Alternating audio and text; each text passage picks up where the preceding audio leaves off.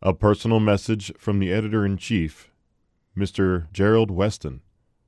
There really is good news. We have all heard jokes, such as the one about the tribal chief returning from the hunt. Quote, I have good news and bad news. The good news is that the hunt yielded much meat for the winter.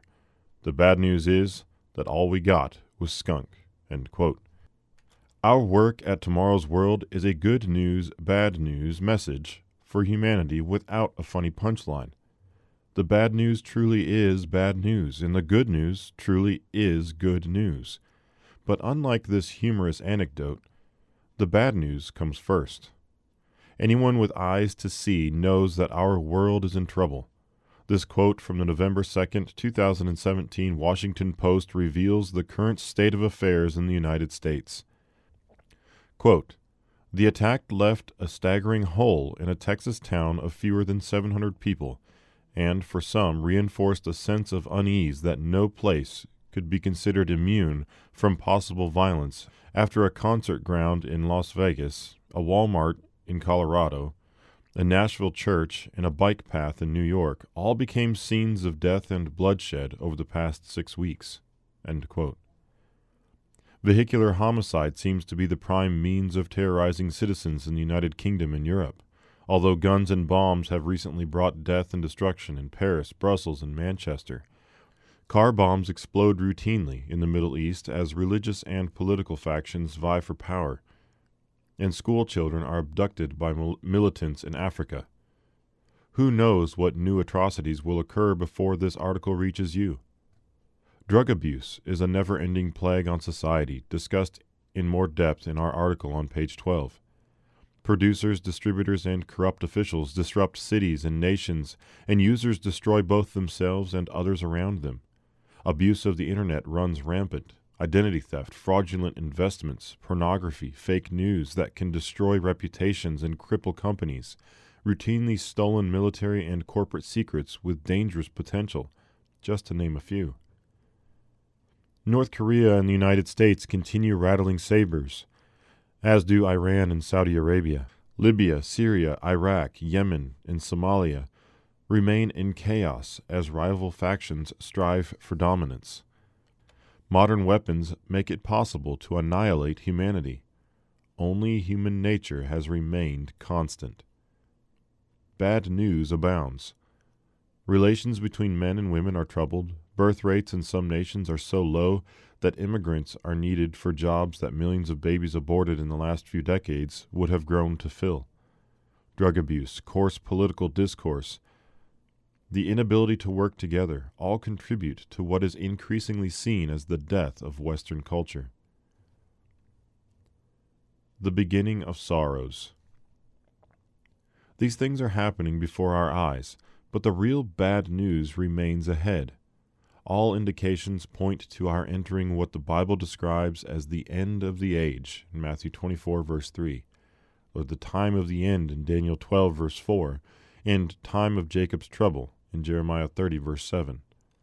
Order our free publication, The United States and Great Britain in Prophecy, for a fuller understanding of these scriptures. Jesus describes this time as marked by false Christianity, ethnic violence, wars and rumors of wars, famines, pestilences, and natural disasters. Read Matthew 24, verses 4 through 7, Mark 13, verses 5 through 8, and Luke 21, verses 8 through 11. We also learn that these are only the beginning of sorrows. There is good news, but our world will get much worse before getting better. Jesus predicted another trend that rises as you read this. Those who choose his way will be hated by all nations in the end time. True Christians will be persecuted, even put to death.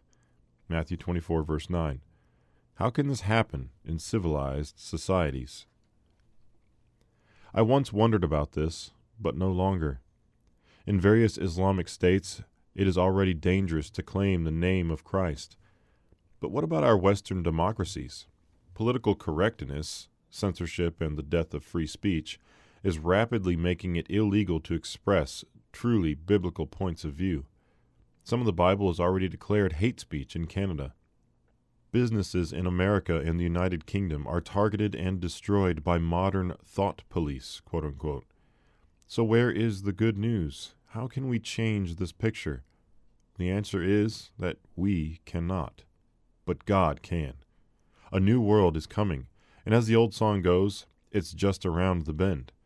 The same source that predicted mankind's fall into this mess predicts hope for the future. To most people, this sounds too good to be true. But is it? The good news. Jesus Christ, the greatest prophet in history, warned that humanity would annihilate itself unless he directly and divinely intervened. Matthew 24, verses 21 through 22. The prophet Zechariah describes the climax of mankind's misrule. We learn that Jerusalem will be at the heart of the final conflict. Zechariah 14, verses 1 through 4. Behold, the day of the Lord is coming, and your spoil will be divided in your midst. For I will gather all the nations to battle against Jerusalem. Then the Lord will go forth and fight against those nations. And in that day his feet will stand on the Mount of Olives, which faces Jerusalem on the east. The prophecy then describes the mountain cleaving in two, creating a large valley from which water flows. This clearly describes a future event, as no such thing has ever happened there. A great battle will then take place between the world's nations and the returning Jesus Christ. He will defeat these armies. Verse 9, and the Lord shall be king over all the earth. After quelling this rebellion, Jesus will command the surviving nations to do something many professing Christians refuse to do: keep the biblical festivals and holy days. And it shall come to pass that everyone who is left of all the nations which came against Jerusalem shall go up from year to year to worship the King, the Lord of hosts, and to keep the feasts of tabernacles. That's verse 16.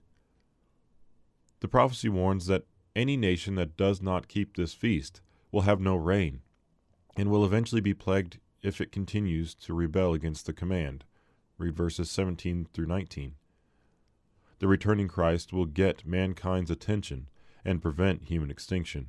Matthew 24, verses 21 and 22. The Bible describes this wonderful time in many passages. One scripture inspired Yevgeny Vachedech to create a gift from the Soviet Union to the United Nations in 1959. It is a bronze statue of a man beating a sword into an agricultural instrument and is titled, "Let us beat swords into plowshares."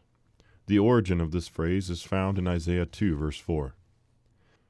Benjamin Franklin, one of America's quote-unquote founding fathers, is reputed to have skeptically said, quote, "Those who beat their swords into plowshares usually end up plowing for those who kept their swords."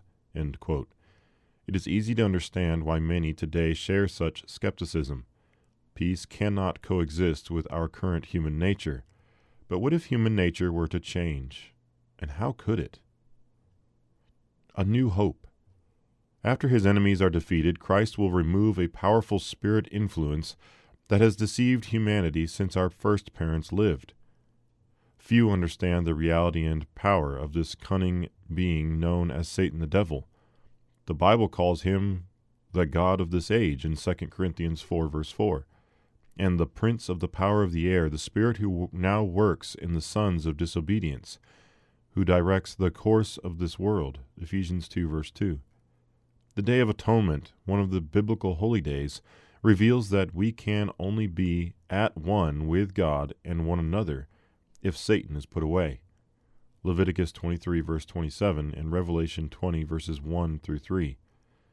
The deception and rebellion we see today will rapidly subside after his removal.